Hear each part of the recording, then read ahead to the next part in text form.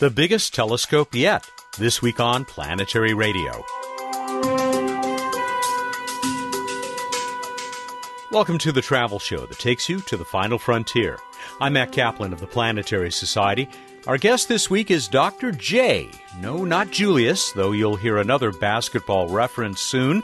You may know our Dr. J as the host of Hubblecast, but Joe Liska is also acting program scientist for the European Extremely Large Telescope, queen of the new generation of superscopes now being built.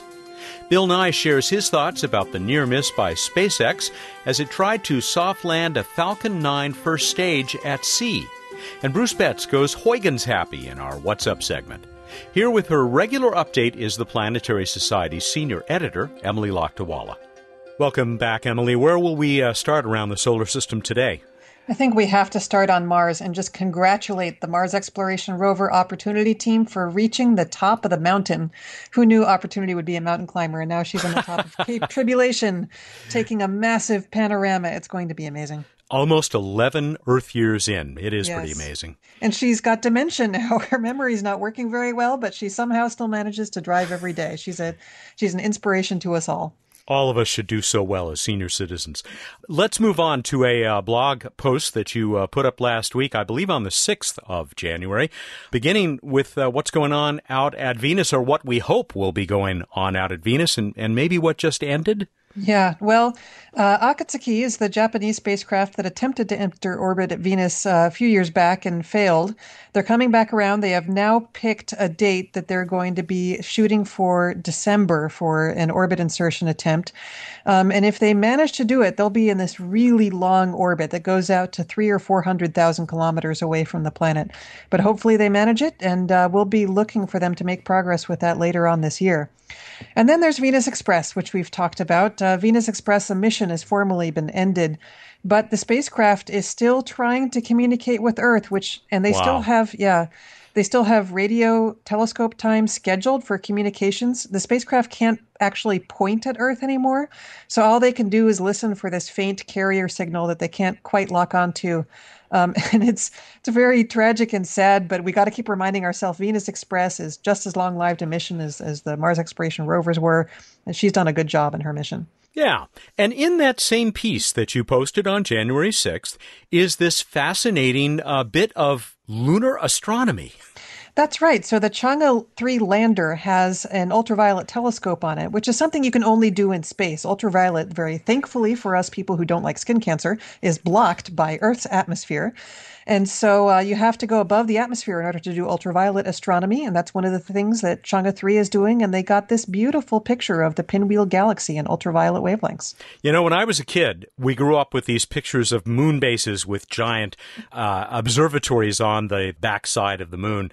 It was pretty fascinating. I guess this is a start, not exactly what they were illustrating back then. Not exactly, and of course it's also not the first time. The Apollo 16 astronauts did this as well. Everything was done on the moon first by Apollo, so we're still a little ways from doing new things on the moon, but hopefully this is a step in the right direction. Much more to come. And Emily, we'll talk to you again next week. Thank you for this. Thank you, Matt. She's our senior editor, the planetary evangelist for the Planetary Society. And next we're going to our boss, the CEO, Bill Nye the Science Guy. Bill, apparently kudos are due once again to SpaceX. Yes, they, first of all, got the resupply ship all the way up to the International Space Station, carrying about 2 tons of food, water, and clothing. And then they tried this cool thing, the big cost savings idea, to get the first stage of the rocket, instead of burning up in the atmosphere or sinking in the ocean, they got it to land on a floating platform. You and I might call it a barge, but it's an autonomous drone ship. Yeah, don't tell Elon it's a barge. No, it's fine. It's cool. Everybody think about this. Normally, these are fantastically complex engines, and from my old business, the pumps. That's what used to break my heart, burning up the pumps. These things land back on a floating platform in the Atlantic Ocean, or you could use them again. So it has the potential to save a lot of money and, of course, save resources and not pollute the ocean, and so on and on and on. And it almost worked. They ran out of steering fluid right before they got to the barge. They lost lateral, as the saying goes in airplanes. And it hit the barge, but hit real hard. So next time they're going to have extra fuel so that they can slow down that little bit more and steer a little better. And I bet you next time it works really well. It's the kind of thing that people never really tried before. And yet we've been watching in science fiction movies for decades and decades. Oh, well, yeah, the landing on its tail. That's right. Yeah, absolutely. Yeah. And so you can do that if the whole thing isn't too heavy. And so after all the fuel's burned up and then you let the main second stage, the next stage, go up on, it's doable. And this is what, we engineers, we run the numbers. So way to go, man. That's just really, it's visionary. And it's exciting. And maybe an example for, I don't know, other people and other industries. This is a company that really takes chances. They do. Keep in mind, everybody, that we all go, way to go, SpaceX. It's true, but they're doing it on a NASA contract. I mean, somewhere in here, the public sector is paying for part of this mission. So it's all good. It's good in every way. Glad the astronauts and everybody's getting resupplied. And I'm glad this thing almost worked. And I'm delighted about SpaceX's overall attitude toward it, which was, hey, we're going to try this. And it almost worked. We're going to nail it next time. Very exciting, Matt. Thank you very much, Bill. Good to talk to you. Good to talk with you. Let's change the world. He is the CEO of the Planetary Society. Next, we're going to talk about an extremely large telescope.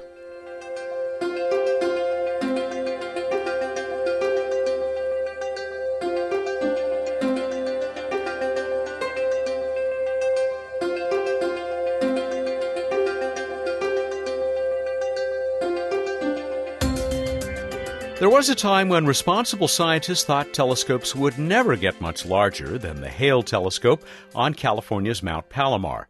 That still magnificent instrument has a roughly 20-square-meter mirror.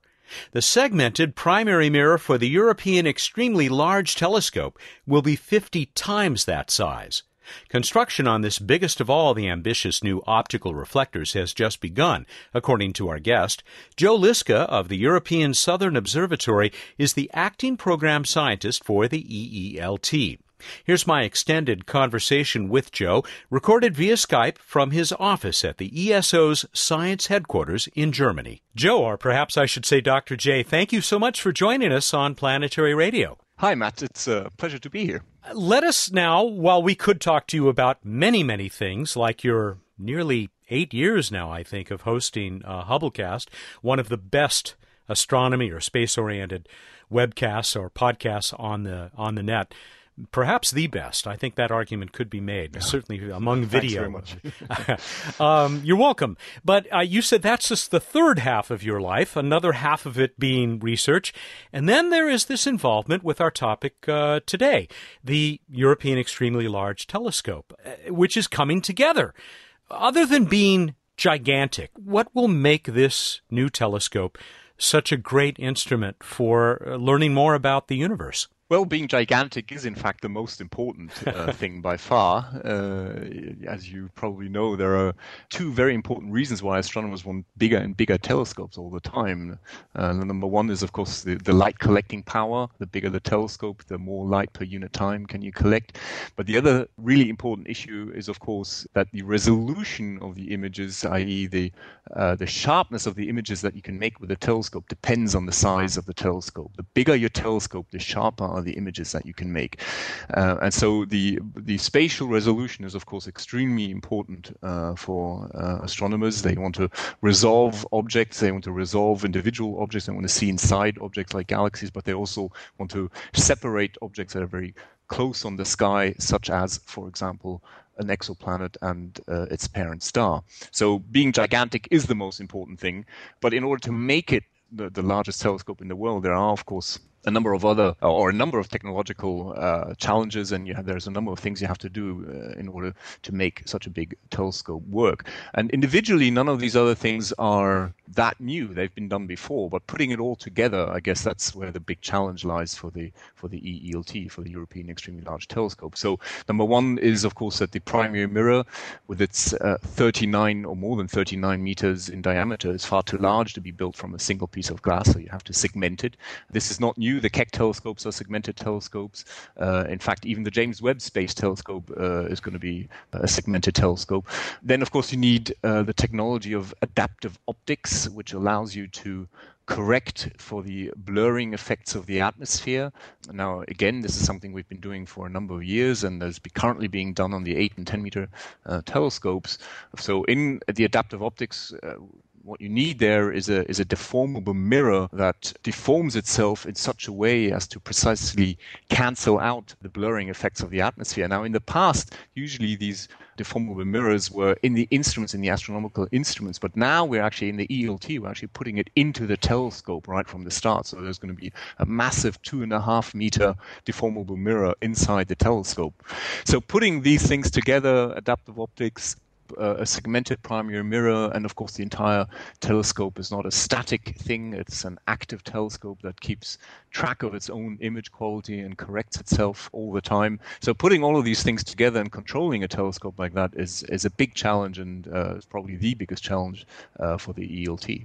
The biggest telescope that I have personally visited is sort of a shrine for me. People have heard me describe it that way. It's the 200-inch Hale telescope on Mount Palomar, which, of course, was the biggest in the world for decades. And then I think of this instrument and others that we've talked about on this show, the Giant Magellan Telescope, the 30-meter telescope, both of which the EELT will be quite a bit larger than. It's just mind-boggling to think of a telescope with a mirror big enough to play a basketball game on, which I don't recommend. Yes, I don't think we would take kindly to that if you tried to play basketball. Yeah, no, it is mind-boggling. The evolution in the size of the telescope is really quite staggering. The area, the photon collecting area of the EELT is, on the order is almost 1,000 square meters, and that is really huge. And this is larger than all of the collecting areas of all the existing telescopes put together. Wow! So it's really quite stunning. So again, if you look into the past, usually the jump from going from one generation of telescopes to the next generation of telescopes was usually roughly a factor of 2 in diameter. But now, of course, we're going from the 8 and 10 meter class to a 40 meter class telescope, it's a factor of 4. That was only made possible by essentially breaking the cost law. There used to be a relation between the size of a telescope and the cost of a telescope, and this was a reasonably steep power law.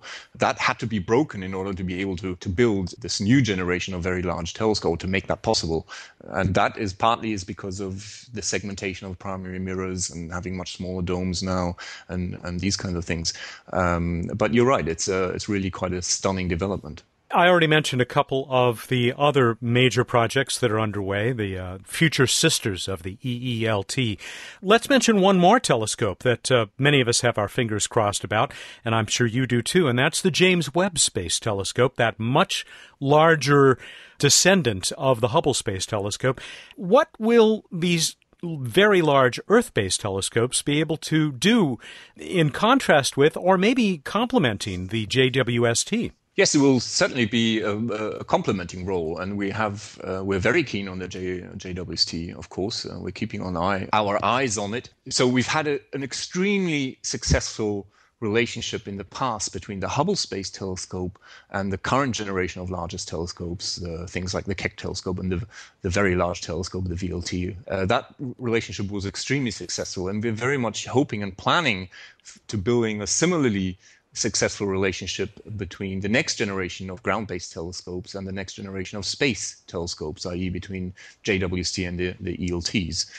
So one specific scientific area where I'm sure there's going to be a lot of collaboration is going to be in the area of trying to detect and to characterize the very first generation of galaxies that was born in the very early universe. So with Hubble, we've been able to see galaxies that are so far away that their light has taken about roughly 13.2 billion years to reach us. So, but we can tell that these galaxies, so these are the most distant ones that we can tell, that we can see with Hubble, that these galaxies are not the very first generation. These very first galaxies we've not yet detected, we've not yet seen, and there's very much the hope that with JWST we'll be able to detect them, and then with the ELTs we'll be able to characterize them in more detail.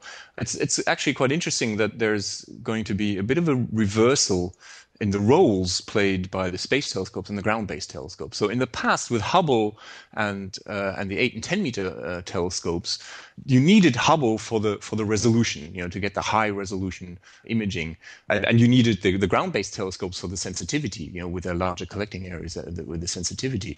With JWST and the ground-based, it's actually going to be slightly different in the sense that the ground-based telescopes, being so much larger and having now the adaptive optics capabilities, they will actually achieve a much higher resolution than JWST. But the wavelength range in which JWST will be operating, that is in the infrared, especially the thermal infrared, in that wavelength range, JWST is actually going to beat even the very large, the extremely large telescopes on the ground in terms of sensitivity. So in the thermal infrared, sensitivity, JWST will beat the ground-based telescopes, but in resolution, the ground-based telescopes will beat JWST. So this is essentially a bit of a reversal of the roles that the Hubble Space Telescope and Keck and DLT had. Yes, like I said, we're hoping for a very fruitful collaboration. But of course, the big difference to the Hubble area will be, of course, that JWST will not last forever. JWST is scheduled or has a guaranteed lifetime of just 5 years, whereas Hubble has been up there for almost 25 years now. And JWST will be there for, like I said, for about 5 years, possibly as long as maybe 10 years, but that's it. So we're very concerned about the overlap between JWST and the ELTs, and we hope that we will be able to squeeze a few years of concurrent operational lifetimes out of the two telescopes. You gave us one example of some of the science that the EELT and other instruments like it may soon be doing, well, soon being perhaps 10 years away, but soon enough. I wonder if you could talk a little bit more about the other work that they'll be doing. Please start with the search for and the effort to characterize exoplanets. Is the EELT projected to be involved with that? Yes, absolutely. That is one of the major reasons for building a telescope that is almost 40 meters in size. In fact, one of the main drivers for the size of the telescope is our ambition to detect Earth-like or super-Earths in the habitable zone around nearby sun-like stars. And by detecting, I mean direct imaging and even doing spectroscopy of these planets, so trying to study their atmospheres with enough detail so that we can actually see what these atmospheres are made of, what their composition is. Because in the long term, the long-term goal really is to try and say something about whether on some of these exoplanets there might be life on the surface of these planets. So we know that on planet Earth, the emergence of life fundamentally changed the composition of the Earth's atmosphere. We presume that something similar would be happening on an exoplanet. So the idea is that by studying an exoplanet atmosphere with enough detail, it might be possible, if you're seeing the right combination of different molecules and different elements, things like methane and CO2 and water and ozone, if you see the right combination of these elements in the right mix, then that might enable us to say something on whether life might exist on these planets. So this is the very big and long-term goal that we have for the ELT. That's something that we are very, very keen on. That's Joe Liska, acting program scientist for the European Extremely Large Telescope. Dr. J will be back in a minute to tell us more about the science we can expect from the EELT. This is Planetary Radio. Hi, Emily Lakdawala here. Thank you for listening to Planetary Radio. The Planetary Society has lots more ways for you to hear the latest news and see the greatest pictures from around our solar system. I lead a growing family of expert bloggers at planetary.org. We cover nearly every angle on space exploration, and you can find us all over online, tweeting and posting to our popular Facebook and Google Plus pages. We're also producing great new videos for our YouTube channel. There's no doubt about it, we really are your place in space. Random Space Fact! Nothing new about that for you, Planetary Radio fans, right? Wrong. Random Space Fact is now a video series too. And it's brilliant, isn't it, Matt? I hate to say it, folks, but it really is, and hilarious. See, Matt would never lie to you, would he? I really wouldn't. A new Random Space Fact video is released each Friday at youtube.com/Planetary Society. You can subscribe to join our growing community and you'll never miss a fact. Can I go back to my radio now? Welcome back to Planetary Radio. I'm Matt Kaplan. Of all the gigantic new telescope projects, the EELT is the most gargantuan. That's the European Extremely Large Telescope, and Joe Liska is its acting program scientist.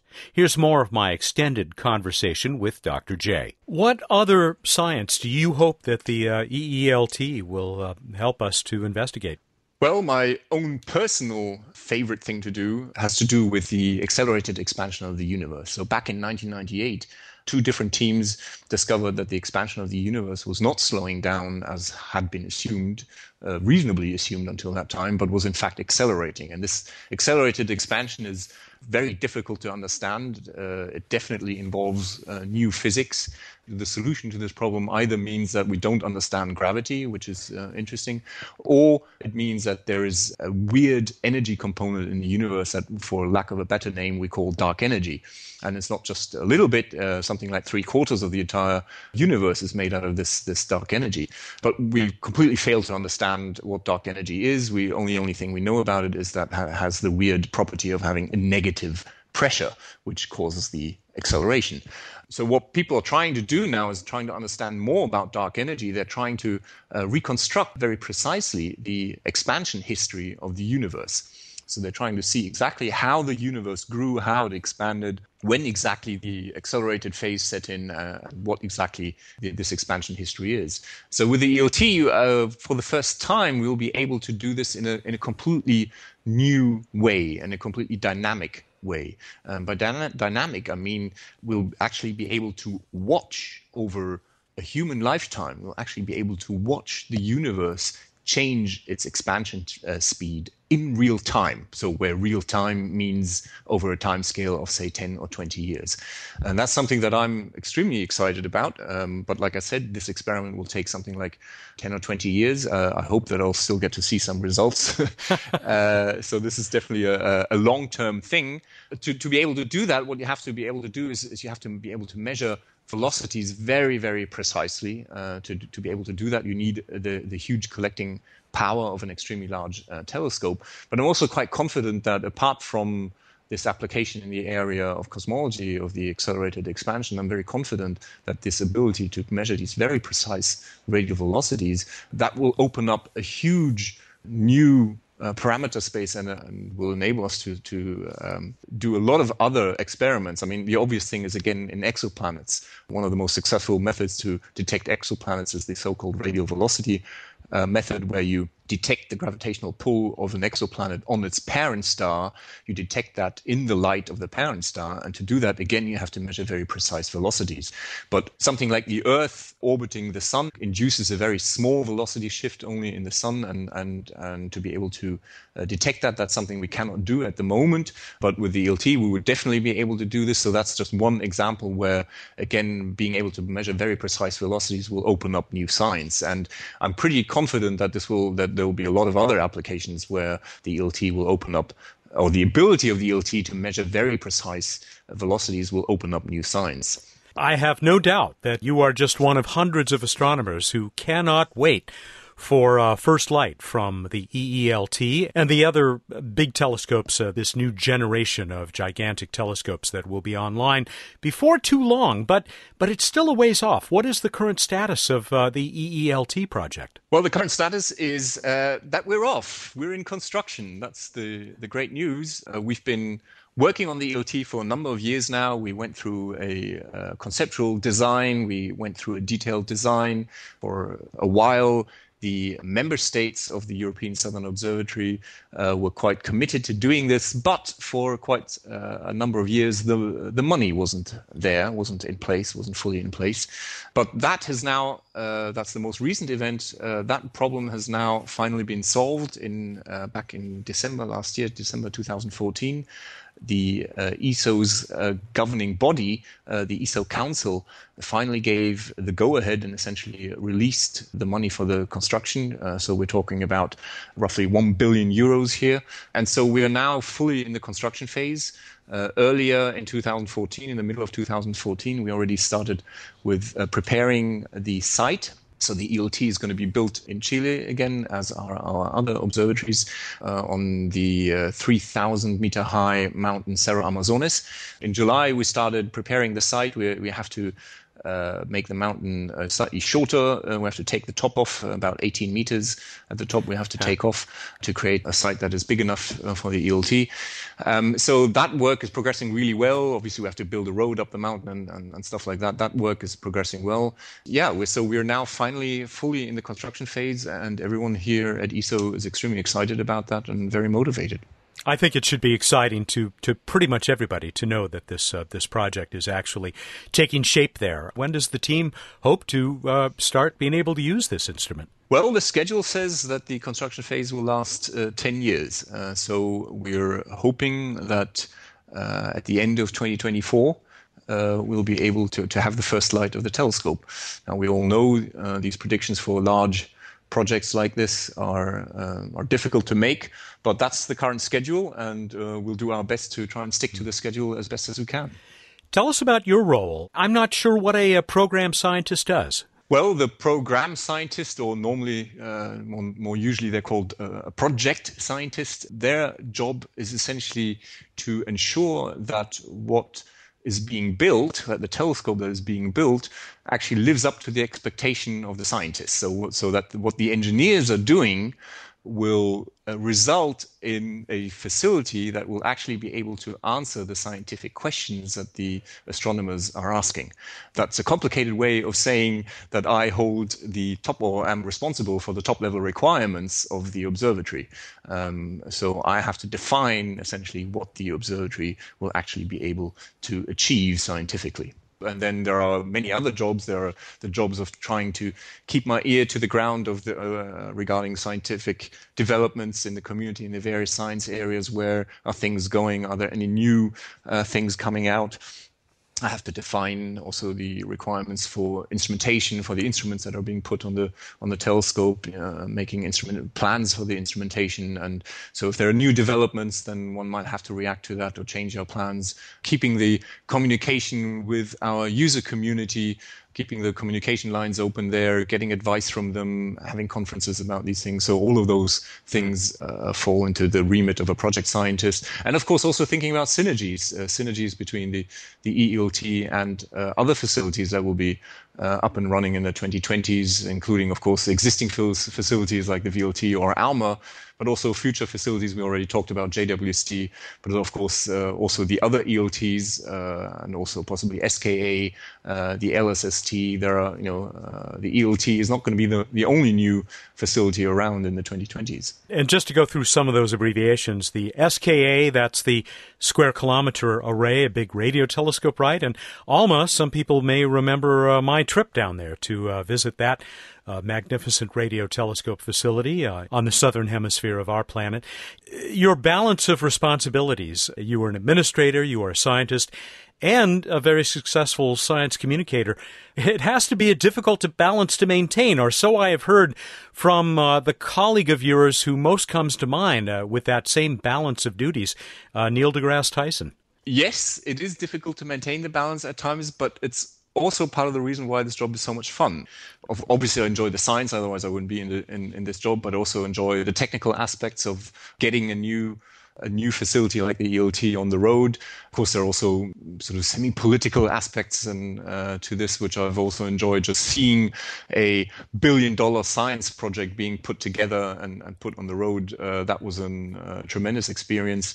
And the communication part I also enjoy very much. I've always thought that this is an important, or should be important, life of most scientists, to get out there and tell people what we're doing. And of course, in astronomy, we're in the very fortunate situation that most people out there are very interested in what we do. It's much easier for an astronomer to communicate with the public than it is, say, for our particle physics colleagues or a material science scientist or something like this. So I just relish that opportunity and to get people excited about science and about astronomy in particular. Thank you, Joe, for continuing that science communication function by joining us here on Planetary Radio. And the best of luck as this project, the EELT, moves forward.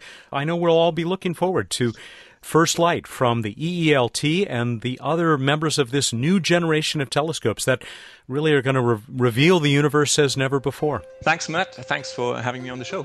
Astronomer Joe Liska is the acting program scientist for the European Extremely Large Telescope, now under construction on a mountaintop in Chile. Joe also hosts Hubblecast. Bruce Betts and What's Up are next.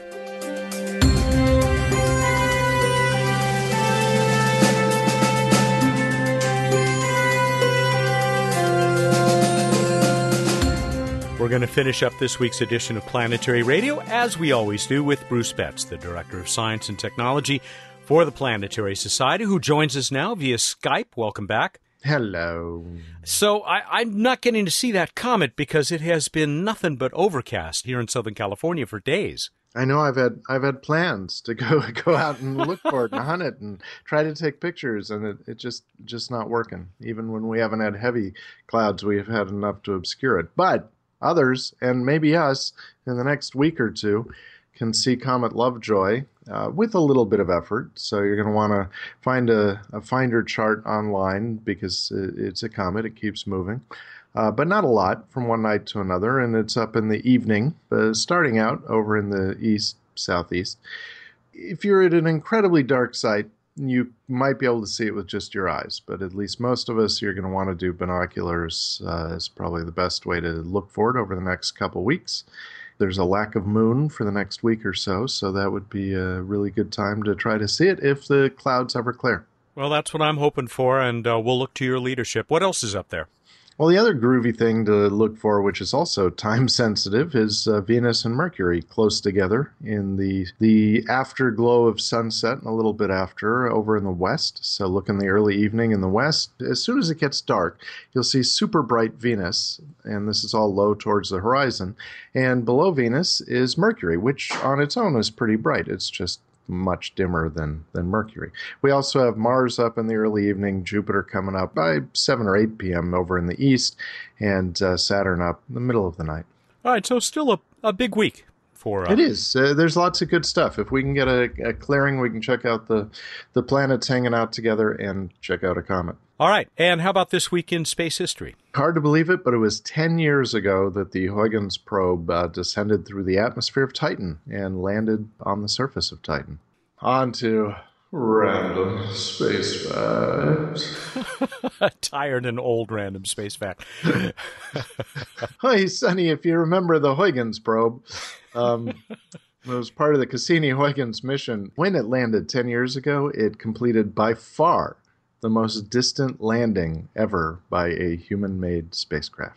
You know, I never thought of it that way, but of course that's the case. Wow, something else to be proud of. And yes, all we did to make that happen. Yeah, right. I'm proud of my species. How's that? Way to go, Homo sapiens! Yeah, yay us. All right, on to the trivia contest. I asked, how many rocket launches with humans on board occurred in 2014? How'd we do? Entries were kind of depressed this week. I don't know why. It was a good time. They probably figured out they were old. They were too old and tired to go to their computer, if they have a computer. But Ted Judah did, and it was random.org that picked out Ted Judah this week. Ted from Petaluma, California said, I believe there were 4 manned space flights to orbit in 2014. Maybe we should say human space flights to orbit in 2014. Was he correct? That is correct. 4, and of course all of them Soyuz launches to the International Space Station. Yeah, the only game in town, for at least for a little while, maybe another 3 years or so. Well, Ted, congratulations. You've won yourself the 2015 Year in Space wall and desk calendars. That desk calendar, which is the basis, I believe, for this week in space history. It is indeed. It's such a wonderful source. I got a couple of other fun ones here. Mark Smith, he said, sadly, the high water mark was in 1985 when there were 11 human launches of humans into low Earth orbit. I love this that came from Mark Little in San Diego. He said the cost of a ticket for a seat on one of those Soyuz, for a U.S. astronaut anyway, increased by 8.5% to, get this, $62.7 million each. That's not including the additional $50 for a window seat. Is there a way to get more legroom? Or I don't think so. It's best if you don't have legs in a Soyuz capsule. And you have to bring your own food now. Yeah. Right. See, the astronauts, they have it just like us. There you go. All right, we move on to another trivia contest. Sticking with our Huygens theme, to the nearest half hour. How long did it take the Huygens probe to descend from the top of the atmosphere to the surface? Go to planetary.org/radio contest. Get us your entry. Good question. Okay, shouldn't be too hard to find out. And if you find out, we'll do this one more time. You might be the winner of these. They're really very attractive and fascinating, and we'll make you the life at the party at Space Geek cocktail gatherings. It's the Year in Space desk and wall calendars. We'll do this one more time at least. And you'll need to get everything to us, of course, by the 20th. That would be Tuesday, January 20th at 8 a.m. Pacific time. They're beautiful calendars and so functional. I use both versions. Everybody go out there, look up in the night sky, and think about the glory of paper towels. Thank you, and good night. Paper towels. Love them. Use them all the time. He's Bruce Betts, the Director of Science and Technology for the Planetary Society, who joins us each week here for What's Up. Planetary Radio is produced by the Planetary Society in Pasadena, California. Josh Doyle composed our Cosmic New theme music. The show is made possible by the wide-eyed members of the Planetary Society. Clear skies.